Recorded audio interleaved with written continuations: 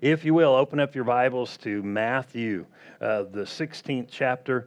We're going to begin here, and we're going to talk about being built to last today.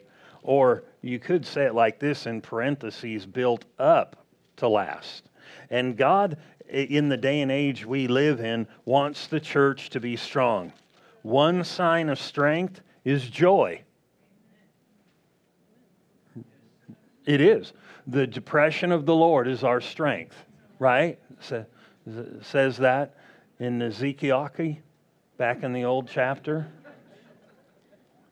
No, it doesn't say. Joel says, the joy of the Lord is our strength, or Nehemiah talks about that. The Bible talks about this joy that is our strength. The joy of the Lord is our strength. If I want more strength, then if God quickens me and I get strengthened, there will be more joy. Amen. Not like, let me tell you, this is a funny joke right now. Not like that kind of joy, because that's only emotional. Joy, real joy from God is a spiritual commodity. The Bible said in His presence is fullness of joy. If you get in God's presence and you see Him, the perspective of who God is correctly, and you realize how He is toward you and for you, you're going to go, man, I got this made. But if your perspective is wrong, you'll see it wrong and you won't realize, man, God's so for me. He put His joy in me and strength in me. I don't think Shadrach, Meshach, and Abednego were all depressed about the fire. And they came marching right back out. And they smelled, said, no, don't even smell like smoke. Not even touched by what was going on around them. Amen. If anything, we should be like that as Christians. Amen. Like a duck. Water gets on, just rolls off. But there are things, that we need to be built in, or things stick. You with me? And we don't want that. Let me try that again. We don't want that. No, we don't want that. When those fiery darts come flying, we don't want them stuck in our head and we're walking around, why are you smoking? No, I don't smoke. Well, there's smoke coming. That fiery dart's burning. We need to learn how to distinguish that it's a fiery dart and then extinguish them. But that being said, Matthew 16, we're going to talk about being built up today and built up to last. God wants you to last, me to last, everyone to last all the way through. Failure shouldn't be in your mentality as a Christian. How many bad plans does God have for His people? But, if you were trained up thinking, well, you win some, you lose some, then you maybe need to look at the Bible and go, if God works all things according to the counsel of His will, if you think it's bad, then you might have a twisted idea of God. Because when God comes back in the earth, everything that would hurt, kill, destroy, cause damage would all be removed. If it was His will, then why would we pray, your will be done on earth as it is in heaven? How much bad stuff's happening in heaven? And depending on the neighborhood you're in. Because some of the neighborhoods, up there are across the tracks. Those neighborhoods. No, because there are no bad neighborhoods up there. Everybody alive and well? There are no bad neighborhoods up there in heaven. And so therefore, you can't find any place that's bad. When you go from one place to another, there's peace, joy, comfort. It says no more pain, no more sorrow. Well, when does that happen? When the enemy, the devil, is removed. So that has to tell us that the bad is not from God. Now, you might have heard that, but that's not true. And so, do you think God wants bad for your life? Most people know Jeremiah 29:11. I know the thoughts I have towards you, thoughts of good, not of evil. People know those verses. But then they'll tell you, some things God wants bad. Jesus, when people didn't know what was going on, one time He said, listen, the thief comes to steal, to kill, and to destroy. I have come that you might have life and have it more abundantly. Then the Bible said this, he whose mind is stayed on the Lord, He'll keep him in perfect peace. So then that just tells us good is from God, bad is from the enemy. no matter what people have been told. And then if my mind is stayed on the right thing, peace will be in my heart. If I start entertaining wrong things, no peace gets squelched. Divine peace. I'm not talking the peace the world has to give. So here in Matthew 16, we're going to talk about how to be built up and how to stay strong through certain things. Amen? Matthew 16, verse 13 says this. When Jesus came into the region of Caesarea Philippi, he asked his disciples, saying, "Who do men say that I, the Son of Man, am?" Notice he didn't say, "Who do they say I, the Son of God, am?" He was the Son of God, but he is also the Son of Man. He was born of a virgin, but he was the Son of God too. But from a natural standpoint, by what people perceived, he said, what is, you would say it like this, like, hey, what's everybody saying at work about, who God is or who Jesus is? Some say he's a good man. Some say he's just a prophet. Some say he is a religious leader. That's what was happening back then. He said, who do men say that I, the Son of Man, am? Verse 14 says, so they said, some say John the Baptist. Isn't it wild? In a Hebrew religion, they didn't believe in reincarnation because it's not scriptural. Some people are thinking it's John the Baptist come back to life. Okay, we'll just keep going.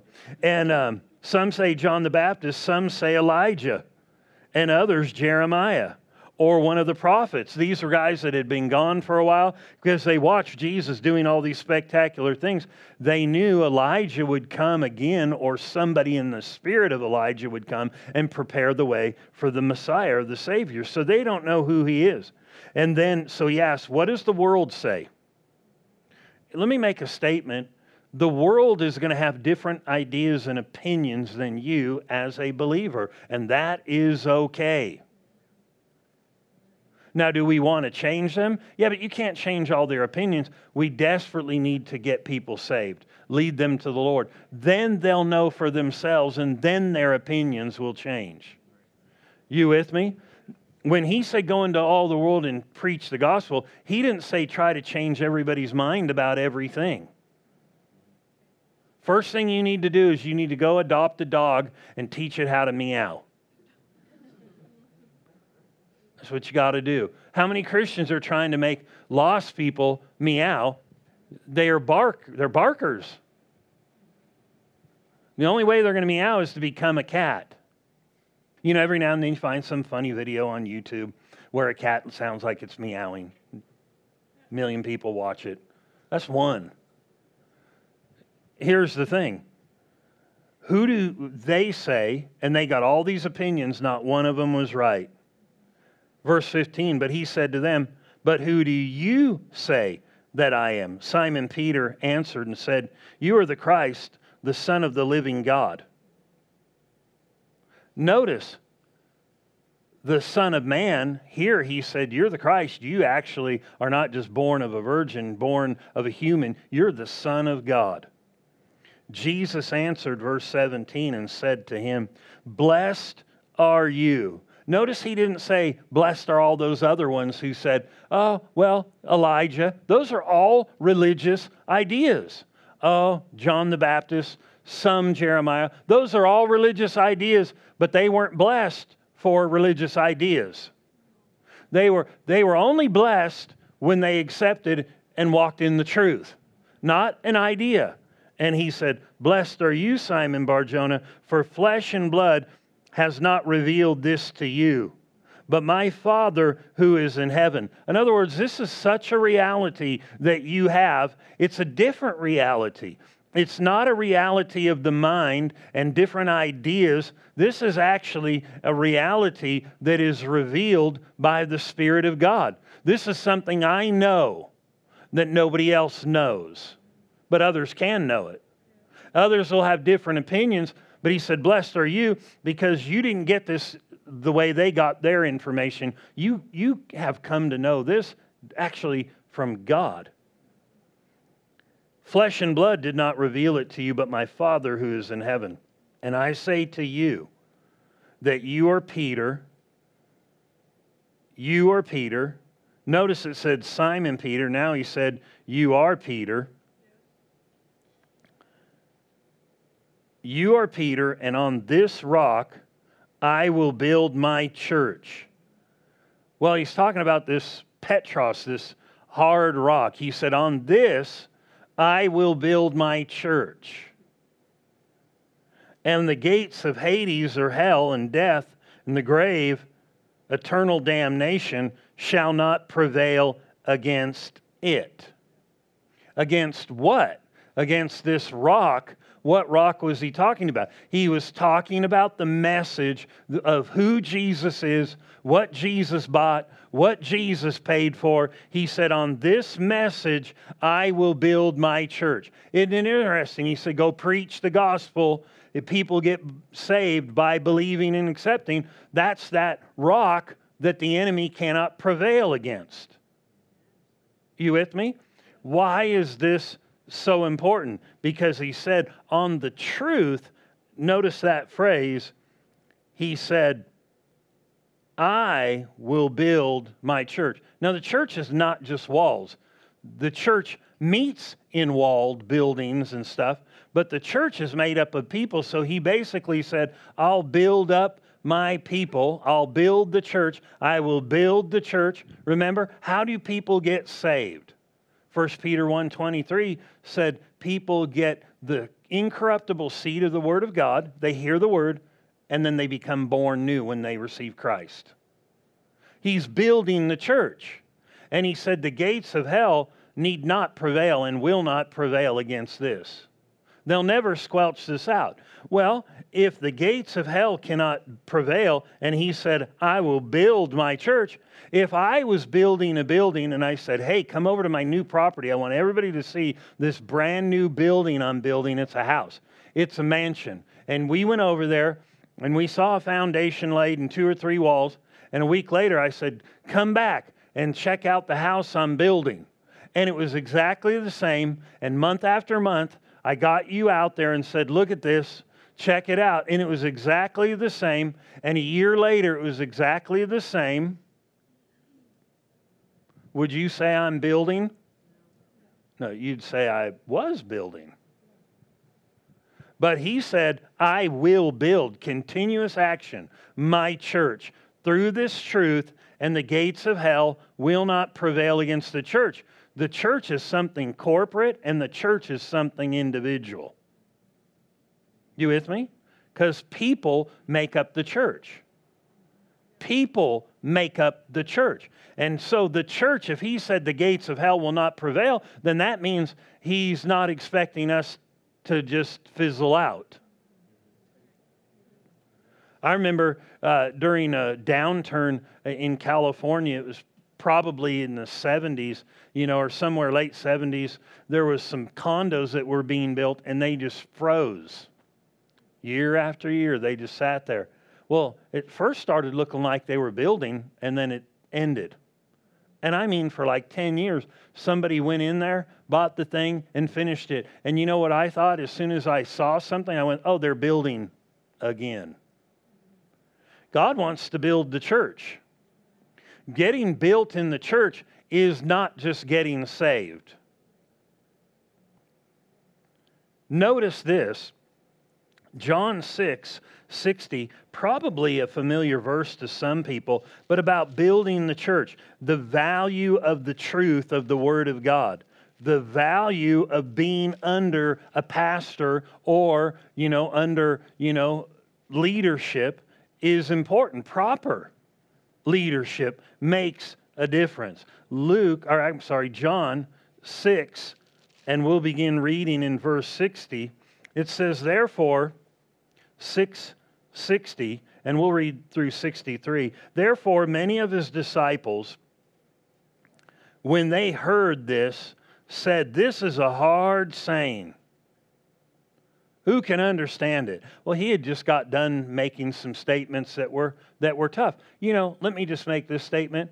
not everything you hear from the Lord is just going to be easy to do. Some of it will be challenging. And if you think Christianity is just supposed to be floating through life on flowery beds of ease, I stopped my statement right there. Just cut that off. No, some decisions are tough, but they're right. And we should realize that. That some decisions are not always the easiest. How hard is it for some people to give their life to the Lord and then cut off their friends that God deals with them to cut off? And then people are like, well, I ain't going to do that. Then what happens is you cut off something else. It affects you. I mean, the light disappears. And you're like, yeah, but I love you, Lord. Right. He said, if you love me, keep my commandment. Do what I'm telling you. And I'm not trying to say this to be mean, but we should not be under the impression that the light just glows bright when I refuse what the Lord says. And here's the thing. We all know, and then what's the problem is when people struggle with the decision and they go back and forth and they recognize this is hurting me, but I still want this. And the Lord's like, don't do that. But I want it. Then what's happening is you're going to hurt yourself. And God does all things to help you. Oh, that's what I want. I want God's help. Then you have to cooperate. But if you say no and refuse, it can be tough. How many good people who love the Lord have chosen to do that? I believe God will strive with people to make the right choice. Why? Because the right choice is good for your life now and in the future. Especially we live in a day and age we're no doubt screaming to the end of time. Flat out. I think there's a lot of people who don't really believe it deep down in their heart, or they would do what they know to do. Yeah, it's a good idea. It's close. But, I got time. It's just not in their heart right yet. That He's coming soon. Well, praise the Lord. And God doesn't condemn people, but He sure wants the best. But once we make decisions, He still wants the best, but some things hurt us more than we recognize. And He'd keep us from all that junk. Hallelujah. Well, we'll just pass that right on by. What verse we were in? Therefore His disciples, when they heard that, said, about these hard sayings, who can understand them? They were bothered by Him. Verse 61, when Jesus knew in Himself that His disciples complained about this. What did they complain about? What were the disciples complaining about? What were they complaining about? This is an odd thing. His disciples were complaining about something Jesus said.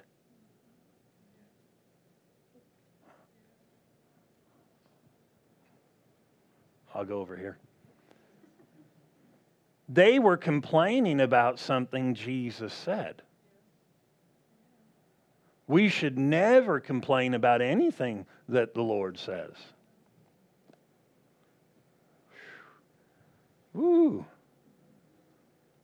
It's getting quiet in this Presbyterian church. Sorry, I meant this charismatic church. When Jesus knew in Himself that His disciples had complained about this, they didn't complain out loud, they did it inside, and He knew it. He said to them, does this offend you? Does it offend you that I've talked to you about this? That I've dealt with you about this? Does this offend you? Whoa.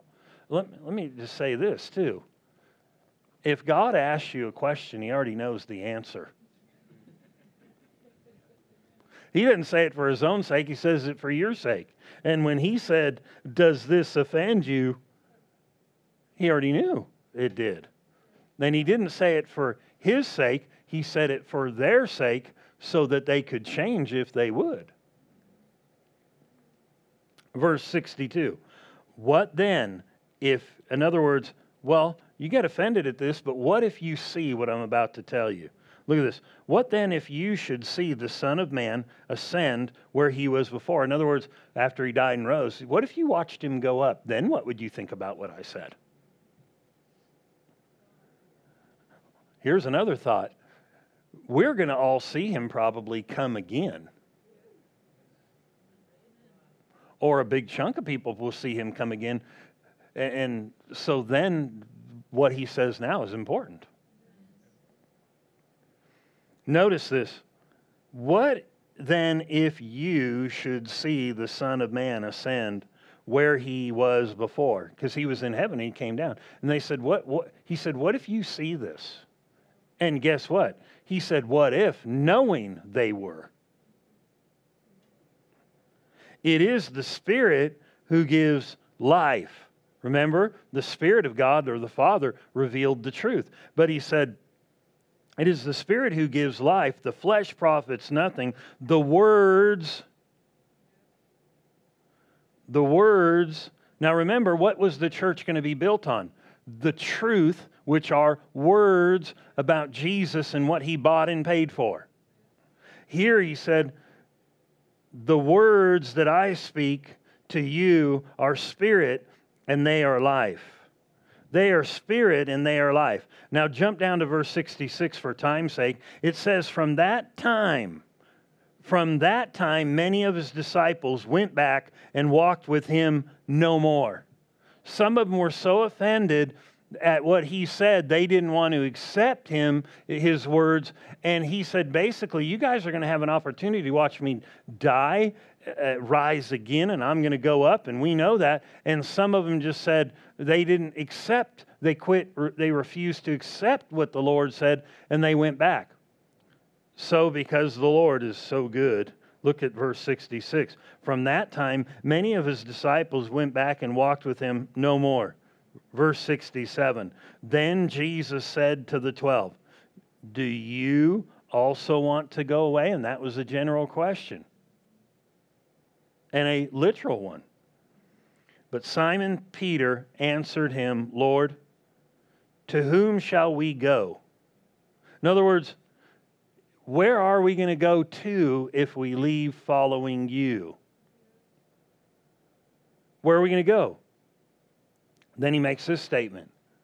You have the words of eternal life. Remember those words and that message, what is going to build the church. It wasn't only a matter of being built and starting, but there's the side of continuing to hear the word.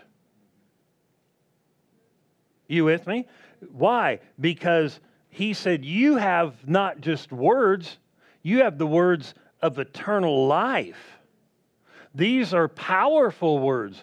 These are different words. And he said, other people have left, but they left him, but they also left his words of eternal life, his words that will last forever when nothing else will last. Heaven and earth will pass away, but his words will never end and will never pass away. These words are super important for Christians. Maybe there are some that don't recognize the importance. Look at this in Ephesians, the 4th chapter and the 15th verse. The importance of words, because we're talking about being built up. Words are huge. All words are huge. All words are huge. How many little kids have been shaped with words that they shouldn't have been shaped with, and it was never God's plan to shape them with those words. But they got shaped anyways, and they were molded by words. And other kids got words of encouragement, and their lives are not doomed if they got one or the other. They can still be built up with words. Right words matter huge. Remember, they departed from Him. They really departed from His words. When they chose not to obey and follow Him, they were really choosing not His words.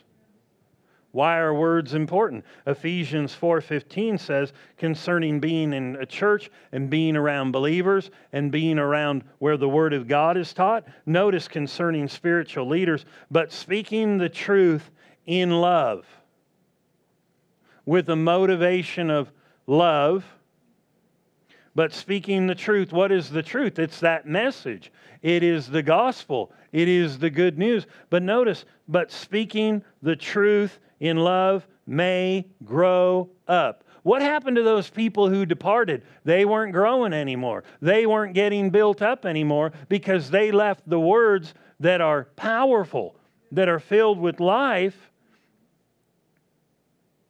I mean, you don't have to know everything in the Word, but just having the truth taught properly will do something for you. I mean, you go to certain places and eat their food, afterwards you feel stronger, right? I mean, unless you just go eat Twinkies all the time and then you're like, why am I so shaky? But it sure tastes good because there's different substance. And words all have substance. The words of a talebearer, the Bible said, go deep inside and cut. You ever had somebody use sharp words or wrong words and they cut? But then the right words, man, they go in and they cut and they build up though. They get beyond your mind. They get down into your heart, into your spirit. Notice this, but speaking the truth in love may grow up, get built up in all things into Him who is the head, Christ, from whom the whole body joined together and knit by what every part supplies. How do you get your supply to give? Through God, through His Word, through the eternal life. Then you actually have a supply for the body besides the part that comes through ministry of the Word. You know, it is important to recognize that everybody has a part in this that's in the body. Not all will maybe function in it properly, but we should. Remember when they departed and followed Him no more? I bet their lives were miserable. They probably said, oh, we're just doing good. We're fine out here.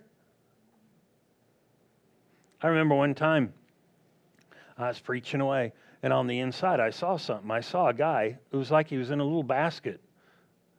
It was an adult or this little container, and he was floating away, and he was going like this, I'm fine, I'm fine. And I realized he was making wrong choices, and he was drifting away. And he just drifted right off and went off on his own way. And if you asked him, how are you doing? He said, I'm doing fine. Words, if we hold to God's Word, will be anchored. We obey Him, we'll be anchored. And I'll tell you what, right words getting into a person will do phenomenal things for them. But speaking the truth in love, this is a ministry gift, may grow up. But all of us really have a part in building up. Everybody okay? Ephesians, the 4th chapter. Further down, verse 29. Notice this. He's talking about the new way of a Christian. This may be foreign to you if you're new in the Lord or haven't heard this before. It might be foreign to you. But this is actually, in the context, putting on the new nature that you receive when you receive Christ. When you receive Christ, you're brand new in your spirit. So he said, yeah, I've had a few bad thoughts. Jesus had bad thoughts. He did. Go read the Bible. The devil came and tempted him, put thoughts in his head. He was tempted like you and me, but he refused them. Everybody okay? But putting on this new man, this is part of it. Look at this, verse 29. This is what we should become familiar with, especially in the day we live in. Hearing preaching that's right and appropriate and good is super important, but also words from one another are good too. Watch this. This verse is, You know, and we should not be afraid to say something good about somebody or say something that would encourage somebody and build them up. Yeah, well, what if they just rise up above me? It'll be okay. Remember, Jesus said, don't seek to exalt yourself, for he who seeks to exalt himself will be abased. So if you're like, well, what if they get up above me? You want that. Because Jesus said, if you want to be great, lower yourself. People don't realize that's wrong thinking, and really what it does is it may lock something away for somebody else that you could be giving them. Notice this. Let no corrupt word proceed out of your mouth. Well, what does that mean? Well, it's going to clarify itself. Some people say, yeah, well, I don't cuss. I'm a Christian. That's good and commendable, but that's not altogether what he's talking about. Because notice he said, let no corrupt. When we talk about a corrupt file in a computer or something being corrupt, we know that there's something wrong with it. Wouldn't you agree? And so when he said, don't let any corrupt word proceed out of your mouth, but what is good, notice this is important.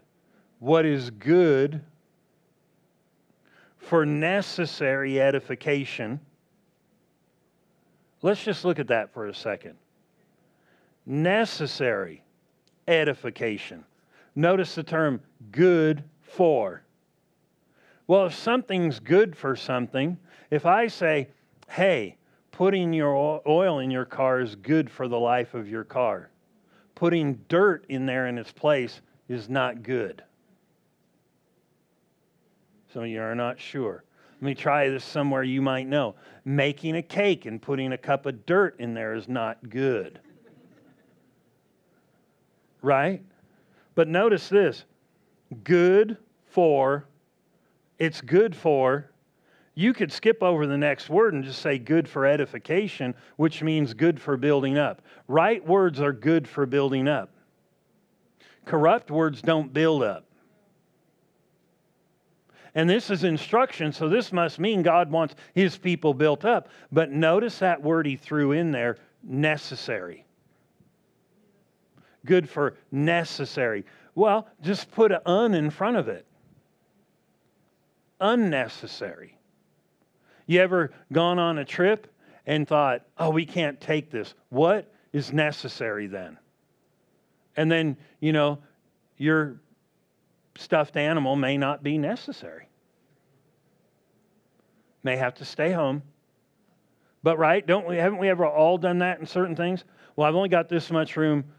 What is really necessary? That means it's a must.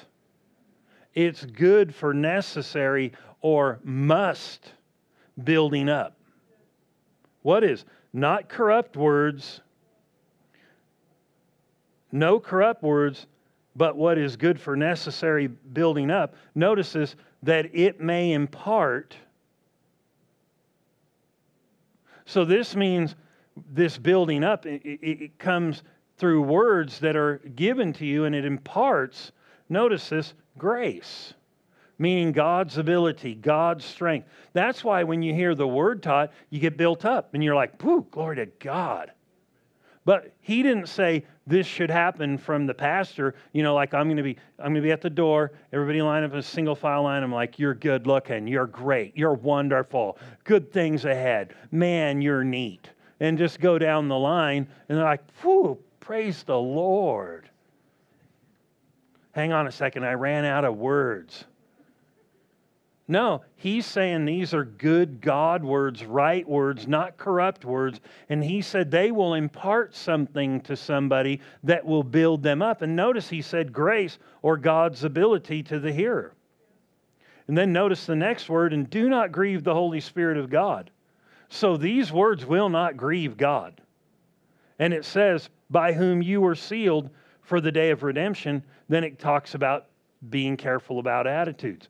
Now, with the thought of words building up, let's end right here. In Hebrews 10, words impart grace. proper words are necessary to all believers. You may not always get them from other people, then we got to get them ourselves. But you should be able to get them through the word that's taught, and we should be smart in growing in this area right here as believers, especially knowing that we are approaching the Lord's return. Seriously, we should grow in this area right here, because notice this in Hebrews, the 10th chapter, a familiar verse to many people, because some people say, well, I can be just as good a Christian and not go to church. I don't have to go much. I don't have to go often. I really don't have to go. Notice what he said, not forsaking the assembling of ourselves together. Don't forsake that. That means this is something we should not stop doing. I understand we're in the middle of a pandemic and there are people at home. That's not what I'm talking about. But there is a time where we come and we look at it and we go. But notice this, and if you're not here, people should be watching. You with me? Why? Because notice this, not forsaking the assembling of ourselves together. So you could say it like this: if people don't assemble together, they're disassembled. You ever gone to buy something? I've gone to buy things like when we went to buy the playground set for in the back, I was like, oh my, I read the instructions. It didn't say some assembly required. You ever read that? Some assembly required? It just said assembly. Well, that's something plain, and it's the word some gone. In its absence, it may seem inconspicuous, but it was conspicuous. Some. No, assembly required. I was amazed how many, 10 hours, 8 hours to build those things. That's why they just some assembly required. That's 10 minutes. Notice, don't forsake the assembling of yourselves together. If the swing set is not assembled together, would it be smart to go swing on the swings if it wasn't proper? Slide on the side? Like, oh, look at that. Get my kid up there, and the slide goes. And we all laugh. No big deal. What was the problem? Well, it just wasn't assembled correctly. But it sure is funny. Your kids got the wind knocked out of them. No, it's not funny when things aren't assembled correctly, right? And so he said, not forsaking the assembling of yourselves together as the manner of some is. That meant back then they had a problem with some people assembling. Now I've heard this said over the years, not forsaking the assembling of yourselves together, but to do it so much more as the day approaches. Anybody ever heard that? Well, that's not scriptural. It's not scriptural to say, as we see the day approaching, you need to assemble more and more. It's unscriptural. Then that means if we're really not close, then don't sweat assembling.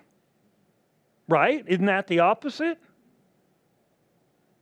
So what if some of this stuff passes we're on, and then it looks like it's going to be a few more years?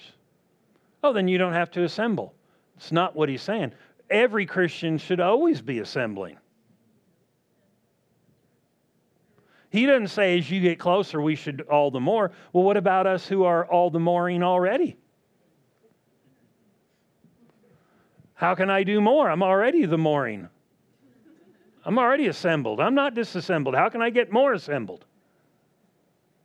No, that's not what he's talking about. If you read it slow, it'll explain itself. Not forsaking the assembling of ourselves together as the manner of some, but exhorting one another so much the more. What are we supposed to do? We're always supposed to be assembling, but one thing we're supposed to do as we get closer to the end times is to exhort one another, encourage one another. Exhort means to build up. Wouldn't giving grace in words build people up? Notice, but exhorting one another, and so much more as you see the day approaching. What we need to do is continue on in the habit of being assembled together, but not only doing that, but becoming purposeful as individuals to speak right words to people, to build people up. There should be nobody we don't want to build up.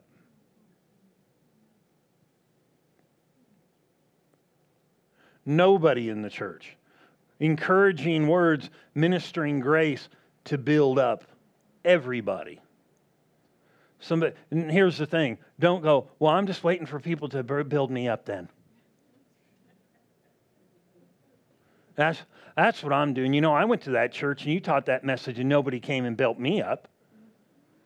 Notice it didn't say what you need to do is sit around and wait for somebody to build you up. It said we are to build up others. So many people get focused on themselves instead of on others. And they're like, well, you know, I went and they didn't come and encourage me and they didn't build me up there. I'll tell you what, I'm not going back. He didn't say do that. He said, you build up other people. You work to build up. That's not my character. It is if you're saved.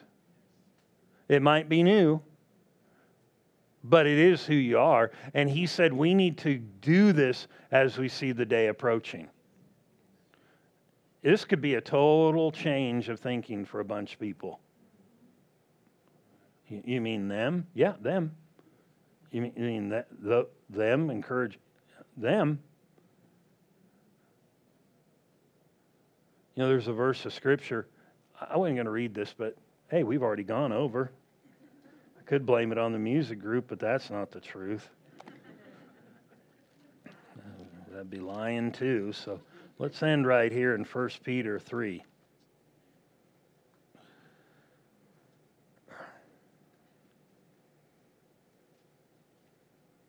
And I'm just going to pull one part out of this. Because here's the thing. Don't look for what others can do for you. That's just being selfish.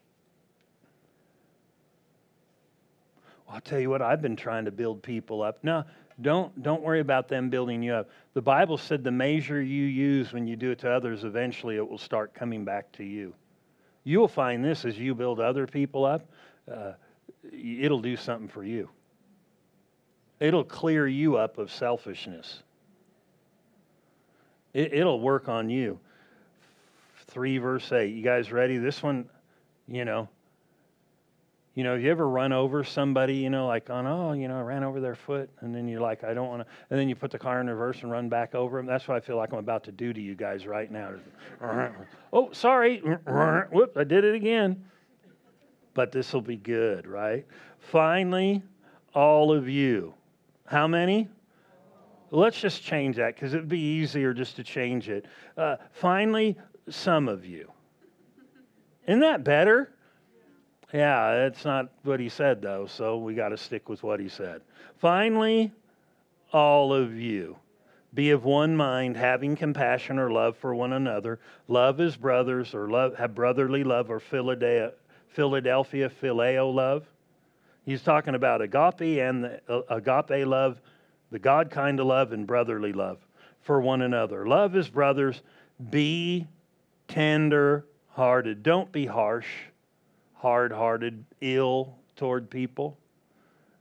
Oy. That's what I'm talking about. Don't do that. Be courteous. No more. Can't do that. Courteous. Notice this. Not returning evil for evil. How many people want somebody to do it for them first? Or if people do it to them? No. Don't return evil for evil or reviling for reviling. You could say it like this. Don't return wrong actions. Give a wrong action when a wrong action happens to you. Don't give a bad word when a bad word's been given to you. Wouldn't it have been nice if that's all he said right there? Because some of us would go, okay, I bite my tongue, I'll hold back my actions. But he said, nah, that's not where we're stopping, boys and girls. But on the contrary, blessing. In other words, when they do you wrong, speak bad, act wrong, what you do is you don't return, but you do return something. On the contrary, or opposite, give blessing. Give blessing. Knowing that you are called to this. So many people want to know what they're called to do. Lord, I just want to know what I'm called to do. If there's anybody who wants to know what they're called to do and wants purpose in life, you know that's me. I've been praying. Well, here's your answer. Here's part of it.